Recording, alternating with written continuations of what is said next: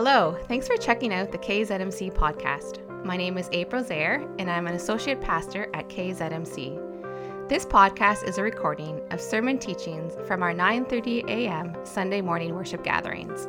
We release a new episode every Tuesday. If you're looking to check out our Sunday mornings, you can find our live stream over on our YouTube channel on Kingsfield Zurich Mennonite Church. We'd also love to have you join us in person. You can find out all the details about our Sunday mornings on our website, kzmc.ca. Thanks for listening and have a great day. So my name is Christy. I come from the booming metropolis of St. Jacobs, Ontario, an old order Mennonite community, which was probably obvious from my shoes.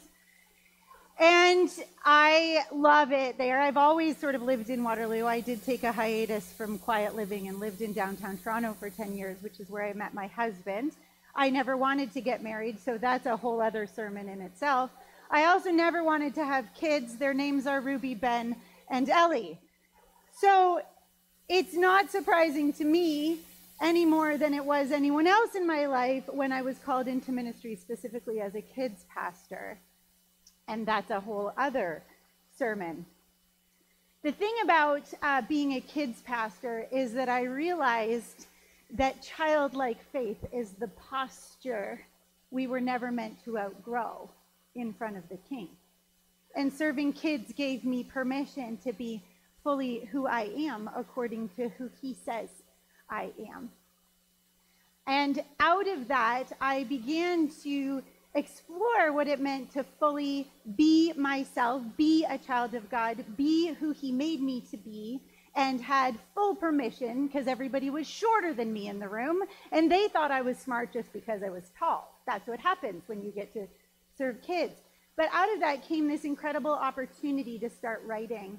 And so Wonder Inc., this new curriculum that April has chosen for kids ministry, I actually got to be the founding author for the theology and philosophy of that whole curriculum with David C. Cook. So it is particularly close to not only my heart, but close to what God whispered to me on my pink velvet couch one afternoon in February a couple of years ago. So it brings me great joy to be among you and see that song on the screen because I don't work currently as a kids pastor. I haven't actually seen the curriculum play out. So you can imagine it's a little overwhelming when you see your own words coming out of other people's children's mouths, and I had nothing to do with it. That is how the kingdom works. The kingdom works by calling a bunch of strangers into a room and saying, you are my brother and sister because our big brother Jesus did a thing that makes us family. And we come together as sons and daughters of the King. We are all children of God. Funny thing is, it never says we're grown-ups of God. So you don't get to be. You just get to be his kid. And you get to pull at his pant leg like a petulant toddler and ask for more. Why? Because that's the invitation to the gospel. That's the invitation to trust that he is your father. He has what's best for you. He wants more for you. He has already written it into the story of who you are, and he would love for you to catch up with it. He's already decided. It was long before you were even knit together inside your mother's body. And there's something really precious about hearing those words out of Liam's mouth because he's tiny and needs a stool, and it's really believable when you're 8. But I dare you to go home and read Psalm 139 over yourself. I dare you to petition the Father with those same words. Search me and know my heart. See if there is any darkness within me. You know all of my days. Your right hand guides me. Do you believe it? Because that's who he says you are. He says that you are known, you are loved, you are led. He also says you are a wonder. And I wonder what happened to that. What happened to our wonder? And so that's where Wonder Inc. was born out of, was what does that mean, fearfully and wonderfully made, which is the version that we would normally or be more familiar with in Psalm 139.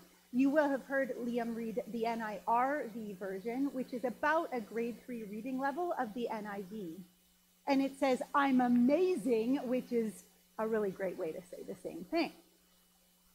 I'm currently the North American director for Raise Up Faith, which is this awesome, amazing international organization that exists to equip and inspire generations to lead Jesus-centered, joy-filled lives. Lucky me.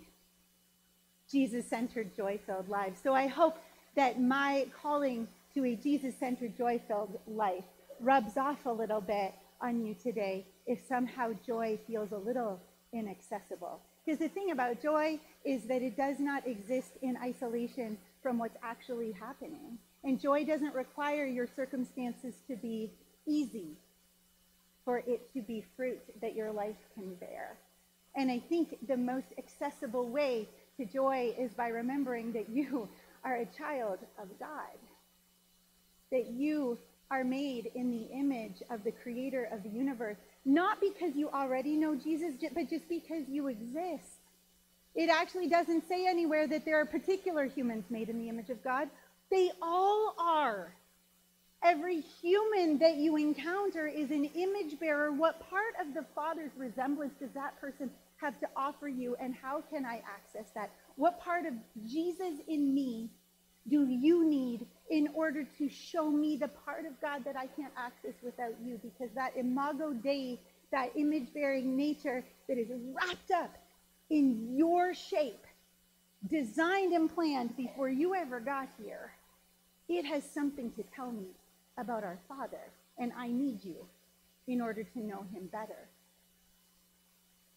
So that's all fine and well, but what does it mean for us to be a family of God? What does it mean for us to live in the kingdom? Well, it means we do things like this. We all come together, all generations, in the room at the same time. So I don't want you to worry about the joyful noises coming from around the room. They remind us that we are in good company because the kids are here.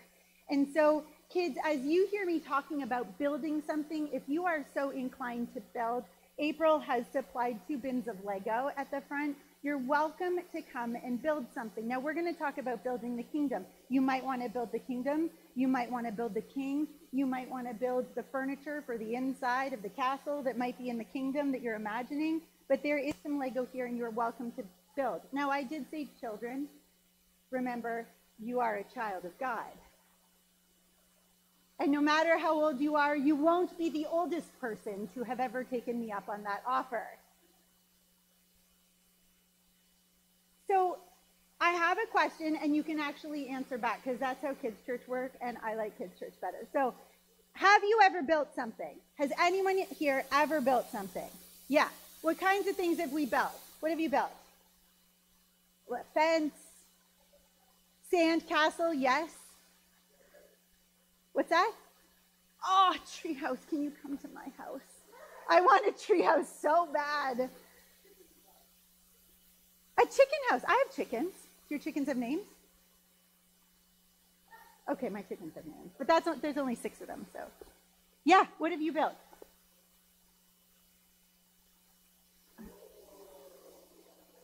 Someone take this off. I'm done. He's preaching the rest of the sermon. Yeah, he built up his faith to become a Christian. Yeah, and you know what? Sometimes people become a Christian and then they need to build up their faith. So the order is your shape. That's how it happened for you. That's awesome. What else have we built? Yeah. Things at the beach. There's an awesome sand sculpture competition at Sauble Beach, and every once in a while we happen to get there at the right time to be able to see that. This particular castle is the Walt Disney World castle set by Lego. I ask for it from Santa every year, but it's an unreasonably expensive set. So I like to look at it. I go to Disney every year for a children's pastors conference. It's literally at Disney World. It's hard being me. And I love it because it's so close to the real thing. And so sometimes we build whole sets of Lego. My son, who loves Lego, when he was 6 years old, got 4 Lego sets for Christmas. It was somewhere in the ballpark of 9,000 pieces total. He built them all in 6 hours, threw up, and went to bed. It was a great Christmas. So, go easy if you start working on Lego. The thing about Lego that I love is that it takes a whole bunch of small bricks to make something really big. And with our younger kids, we use bigger bricks and build bigger things. Funny how that works. The smaller the child, the bigger the toys. It's like you lose your living room for the first 3 years of a tiny human's life. But the castle doesn't come as one thing. It's built brick by brick, and there are tiny pieces. Even Tinkerbell has multiple pieces that make her up. Well, I was on a trip. Again, my life is really hard. You might not even like me by the end of this. But I was on a trip recently in Scotland where we were literally asking the question, what does it take to raise a change maker? What does it take to raise up the next generation to follow Jesus to change the world? Because if you look around, we've got a few issues that we'd really like to solve, and we're going to need the next generations of change makers and leaders to help us do that. So I was in Scotland with Danielle Strickland, and she had her son, her 12-year-old, and I had my 12-year-old, and we had a couple facilitators, and we walked about a half a marathon a day. We were walking St. Cuthbert's Way. And something happened, if you can put up the next slide, something happened every couple of kilometers. And when I say a couple, it's like 25 a day. So you're looking at, at least 2 or 3 of these moments would happen every day along St. Cuthbert's Way. And if you just look at the first image, you wouldn't necessarily know what it is, but it's literally a pile of rocks in the middle of a sheep pasture along St. Cuthbert's Way. And this particular pile was at the top of the first elevation that we had achieved. This particular day, we had 3,000 meters of elevation to climb. And it's not all up, it's Scotland, it's up, down, up, down, up, down, over and over again. But this pile of rocks was at the top, and we looked around and there's grass everywhere. And the work of unearthing a rock to add to the pile took time. If you wanted to add a rock to the pile, you were going to have to stop what you were doing and work at unearthing it. And what we realized as we went along is that these were, of sorts, Ebenezers. And Ebenezers show up for us in Joshua when God tells one man of each tribe, well, tells Joshua to tell one man of each tribe to go back into the Jordan, pull up a rock from exactly where the ark was, and bring it to the edge of the river to do what? What's that? Make an altar. Because why? Why are we doing this, though? So that you remember, and not just you, because your memory is useless if it's locked up in your head, so that you would have a place to bring your children back to say, this is what the Lord did. And that's what we do when we gather. We bring our children together and we say, this is what the Lord did. And he did it again, and he did it again, and he did it again, over and over throughout history. This is what the Lord did. We got to Lindisfarne, which is on the east coast, quite north, on the North Sea. And just past Lindisfarne, over the North Sea, is Holy Island, one of the places where St. Cuthbert would rest. You can only get to Holy Island by walking across the seabed of the North Sea, which, well, the North Sea is north, so it's not warm. And so you would have to wait for the tide to go out to walk barefoot across the seabed of the North Sea. And this was about 3 weeks ago, so not July. And we took our shoes off, and you sort of have to work up to it because you're pretty sure you're not going to feel your feet in another 12 minutes. And so we worked up to it, and it's about an hour and a half walking on the seabed floor to get to Holy Island.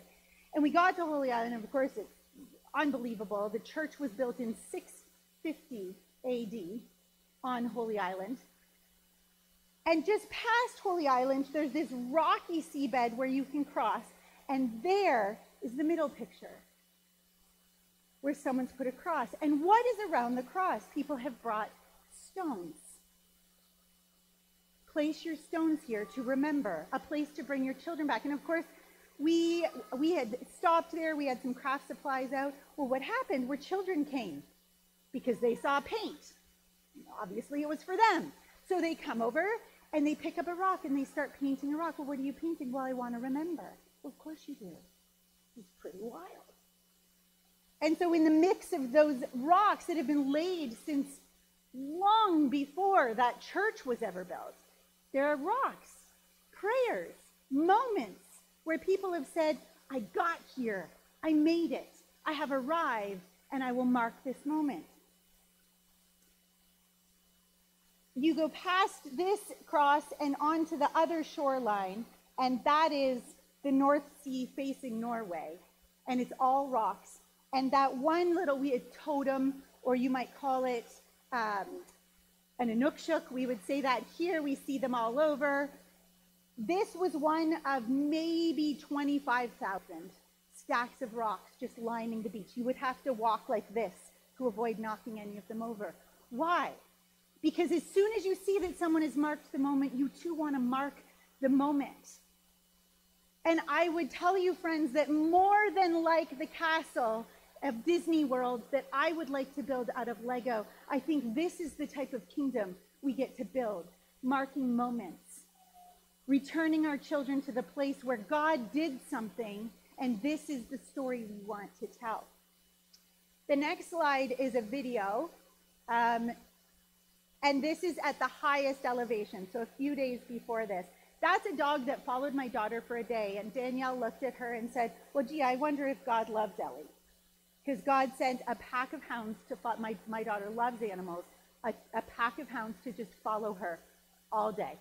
They sat in her lap every time she sat down, they ran when she ran, they came when she called, and then at the end of the day, they went home. It was the most remarkable evidence. That dog is Ellie's Ebenezer. But if you press play on that video, this is the highest elevation. At one point, we're looking over. Is it going to work?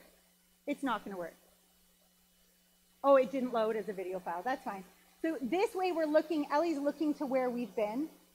And I walked around and did a 360 and ended up facing the largest monument of stones that we found along our journey. And someone said, well, it's just a pile of rocks. And we said, but is it? Because why would you go to the work of digging up a rock to just throw it on a pile and go, all right, now we can keep going? There was no reason to do that unless to mark the moment. And the thing about these piles of rocks is that there is no way to count them. They were the countless prayers and marked moments of thousands of people over centuries. I mean, St. Cuthbert, this is not a recent monument in history. St. Cuthbert's Way has been there for a very long time. And that moment at that pile of rocks was the closest thing to church I had experienced in quite a long time, where I stood among the moments, just like the edge of the River Jordan, realizing that someone else had felt like they needed to remember. And we stand on the remembering of each other.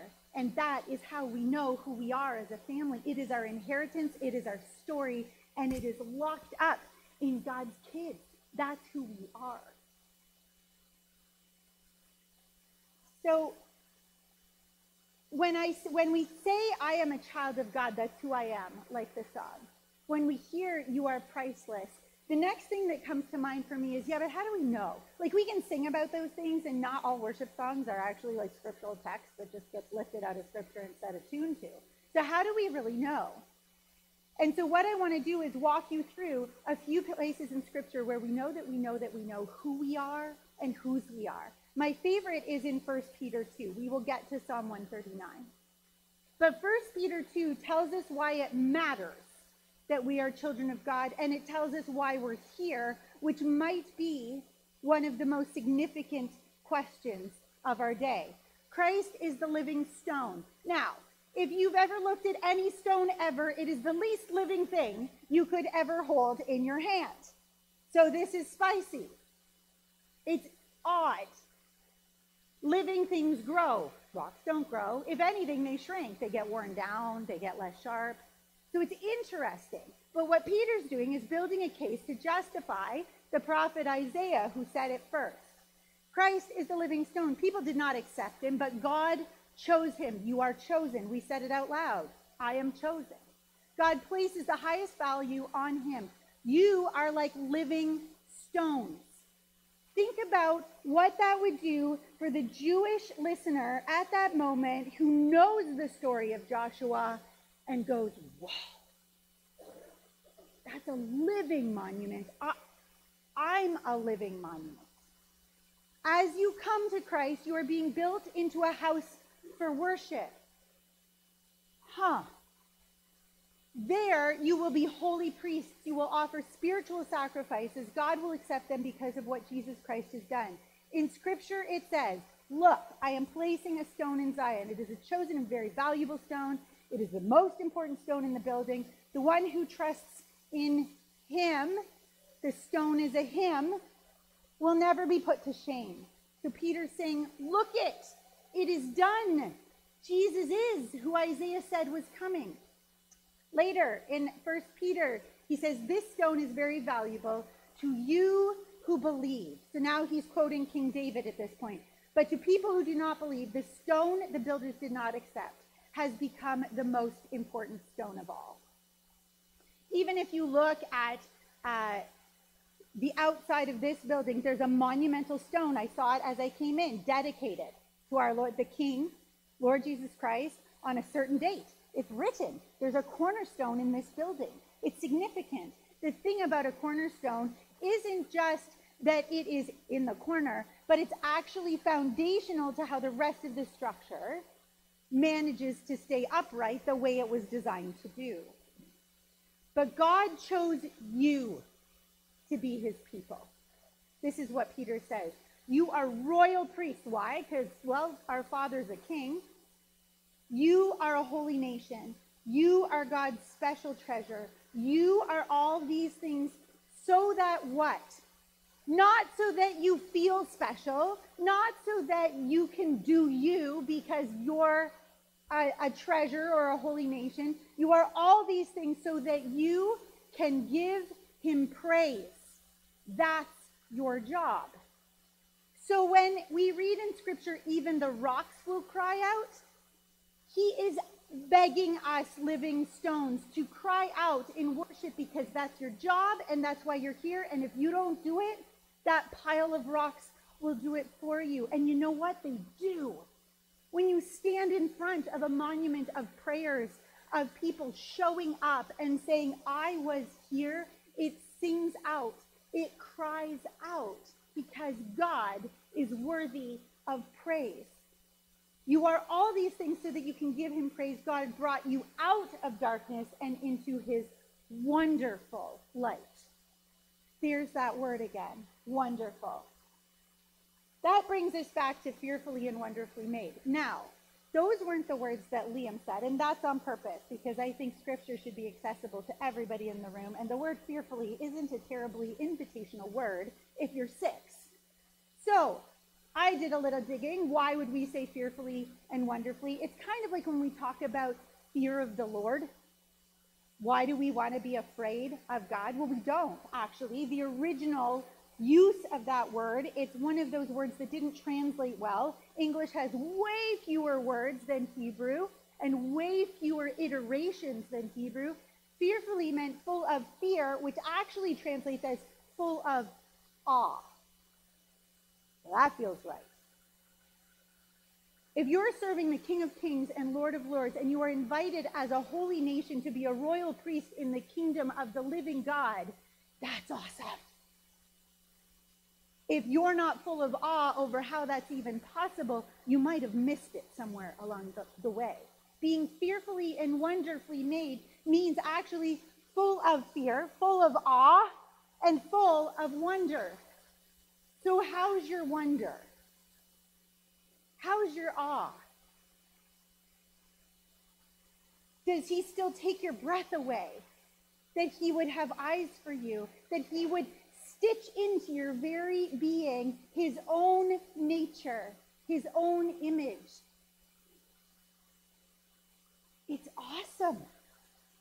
So when we look at Psalm 139, knowing that you were made to bring God pleasure, you are meant to be a stone that builds a house of worship, we get to these moments in what Liam read that says, you've seen what's in my heart. You know all about me. I don't know about you, but there have been seasons of my life where that is not good news. That is maybe not what I would like to talk about with Jesus, what he can see and what he knows. But the truth is, God knows me. There's no hiding. The darkness is as light to him. And the fact that he knows you actually doesn't disqualify you. The fact that he knows you is why he sent his son to love you. Jesus loves you. You can't be any less loved, and you can't be any more loved, because you are fully loved, because you are fully known and fully made in the image of God. That is good news. You are known. Even on your loneliest, darkest day, there is the radiant light of Jesus Christ reminding you somewhere inside, because you belong to him, that I am known by the creator of the universe, and this can't be the fullness of what he has for me. And if Jesus loves me, that means I'm loved. If I'm going to make any I statements about who I am a mother, I'm a director, I'm an author, I'm a speaker, I am known. And that trumps them all. I am loved. It's the only reason worth doing any of it. And I am led by the Holy Spirit because I am loved by Jesus, and I receive that love because I know that he knows me, and he has a plan, and it's worth it. It's just worth it.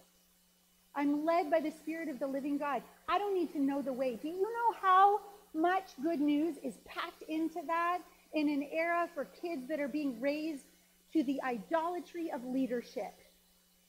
That the smartest person in the room, the strongest person in the room is an extrovert, a leader, is loud, knows the way, has the biggest ideas. The leader is the one that the teacher looks to for this and this. And no, I get to be second all the time. I never need to know the way. Why? Because God does. And I can be second after him, or first after him. I can lead others, but God help me if I don't lead them past me to him. I am a follower of Jesus, not a leader in the kingdom. The pressure's off. He knows the way. You are all around me, behind me, in front of me. You hold me safe. I am amazed at how well you know me. Say that. I am amazed. I'm amazed. I'm not terrified how well you know me. I'm not nervous. I'm not anxious about that. I'm amazed. Because I don't need to hide, because you're just with me. You're in it. You're for me. We go together. You're ahead of me. I'm amazed. It's more than I can understand. That's love. He knows you and he loves you. There are a lot of people who might think they know me and definitely don't love me. That isn't the story of our God. It's not the story of our Savior, Jesus Christ. He knows you and he loves you. And in verse 10, we see your hand would always be there to guide me. Your right hand would still be holding me close. You know what's amazing? David wrote this long before Jesus. This has always been the narrative of God's kingdom. This has always been true of God's holy nation.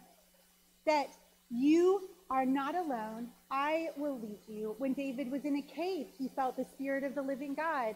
When Elijah was hiding out, the Spirit of the living God showed up. We have never actually walked alone. God has always been near, and his Spirit has always been willing and longing to lead us. Verse 13 says, you created the deepest parts of my being.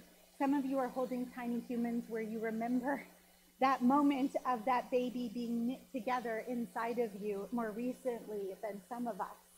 But I often, when I try to explain this to kids, it's like in my imagination, there are these two giant golden knitting needles that God has where he's like, oh, this one's going to be good. And he's knitting together this kid, and he's got big ideas for this kid's life. And he's like, I'm going to throw it in. Now's the moment. And he grabs that glittery, tinsely stand of his own image and just weaves it in to the knitting together of that person and says, that's yours. And it's what makes you mine. My image knit into who you are. How you made me is amazing and wonderful. I praise you for that. What were you made? To be built into a house of praise. I praise you for what? Because look what you did. You made image bearers who who are meant to find each other and praise Jesus together. That's the whole story. That's the whole work of the kingdom.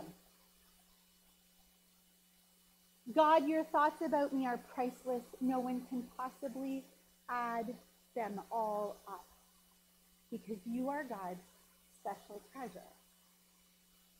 One of my worship composer that I really like, Jonathan David Helser, he says, there is a song written on your heart that only you can sing. Here's the thing, the melody of the kingdom misses out on the harmony of that song written on your heart if you choose not to sing. And that's the good news of Jesus too. You get to choose. And we really, really, really want you to choose to sing the song written in your heart, because the kingdom misses out without every image bearer declaring their praise in the kingdom. So as we build something, if you go to the next slide, I think part of the problem, being full of awe and wonder is an act of worship. Being full of awe and wonder is an act of worship. That's how we praise the Lord.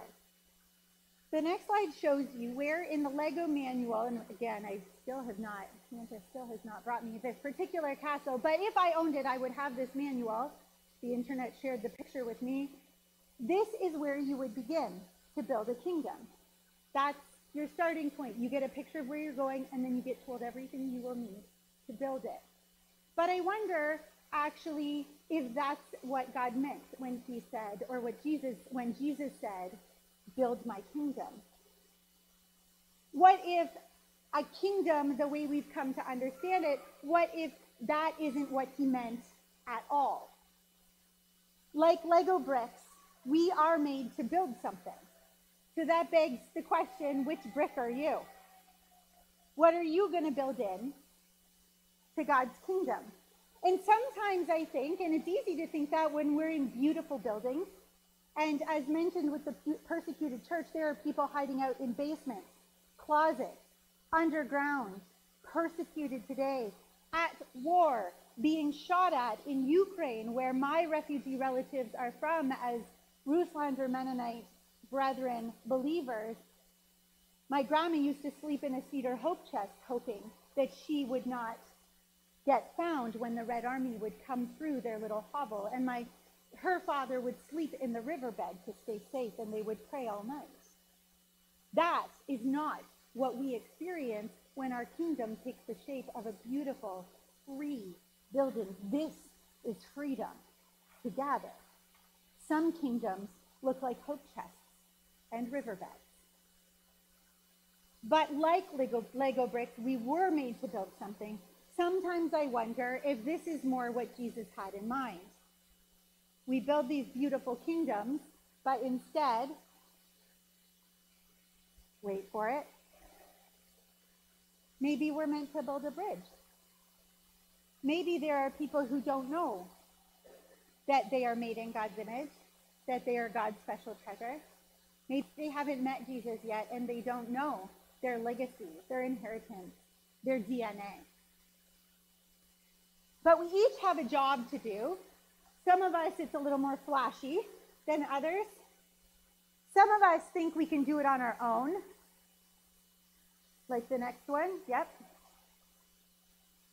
Some of us, if you remember Emmett from the Lego movie, we're just trying to fit in and do our part. Sing that song and drink your coffee and get to work on time. And you know what? There's nothing wrong with any of that. I'm just not sure it's what God had in mind when he said you're living stones meant to build a house of worship. And I wonder, is this the best we have for our kids? To say, do your best. Hope you fit in. There's probably a place for you. It doesn't sound like special treasure, holy nation, living stone, house of worship. Is that what we want them to believe about the kingdom? Is that, you'll figure it out one day. Our kids are learning a lot about identity, and they're not learning it all here. They're told a lot about who they are. They're told a lot about who they're not, what their choices are, what their choices aren't, how they fit in, how they do not, and they are finding out sooner and they have more people speaking into it, and there is less access to just say one thing anymore when you have the internet, social media, school, playgrounds, playgroups, soccer, hockey, mom and dad, grandparents, cousins, peer groups. And everybody has an opinion about who I am. It's amazing what you'll learn about someone else, about yourself, by letting someone else introduce you. Kevin stopped at my name. That felt safe. Good job. Yeah. But we, the church, as living stones, get to return our children to the edge of the river and remind them who they are and whose they are, week in and week out. Do not waste it. You have the chance to look at these tiny humans and say, you are known by the creator of the universe. You are loved by Jesus Christ. You are led by the very Spirit of the living God. You are a wonder, and you are welcome here. And if they hear nothing every week, may it be that they can repeat those truths about who they are all of the days of their life, no matter what else they also are. So I think sometimes we think of the church, when we think, oh, the church is messy. If you can move to the next slide, we think of the church as all the parts to make up all the minifigures. This is just a bin of minifigures of all the parts to make the little tiny Lego people. The problem is you can't build anything out of a bin of minifigures.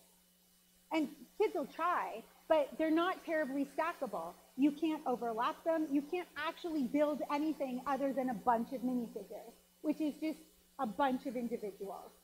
So I wonder, without feeling terribly offensive, if this is more what it looks like to build God's kingdom. And I have no idea what that neon green piece is with the wings at the top, but that's who I want to be. That looks like a special piece that has a very particular job to do. And that's the funny thing about Lego. Some pieces have a really specific job to do, and it's known by the community. Others are a 6-dot or a 2-dot or an 8-dot, and they absolutely have an instrumental role to play in holding the fullness of the kingdom together. It might take them longer to figure it out. It might take them a little while to figure out where this color goes or how it fits, or does it overlap? Is it at the bottom? Does it go at the top? But this is the kingdom of God. You can build anything with that box of Lego. Paul tells us in 1 Corinthians, after talking about all the ways that we're special, because everybody wants to feel special, after saying, well, you know, you've got this and you've got this, and he's trying to be reasonable about it, and then he says, instead, let's try this way. God has put the body together, giving greater honor to the less honorable. Do not hinder them, so that there would be no division in the body, but that the members would have the same concern for each other. So if one member suffers, all the members suffer with it. If one member is honored, all the members rejoice with it. I wonder if you laid a stone every Sunday that you could return to remind the children why we do this, what would you tell them? Because there are countless tiny bricks in that one Lego figure. And we are meant to build one body that goes out and makes one body of all nations. And everybody has a part to play in getting this figure, this body up and moving. You are not disqualified if you are little. You are not disqualified if you are tall. You aren't disqualified if you have reached your senior years, if you are in the throes of a career change, if there are things in your life that you don't want anybody to know. There is not one thing that disqualifies you from participation in the kingdom of God, because you, my brothers and sisters, are image bearers, and we miss out without you. The body is incomplete without all of our participation. And it doesn't mean that I need to know all about you. God does. And I trust the Father. He knows you. He loves you. His living Spirit leads you. And he has led you to one another. That is very good news. This, right here, joined together in one space, is the living kingdom of God. You are living stones meant to build a house of worship to the praise and glory of the King of Kings and Lord of Lords on earth as it is in heaven. Amen.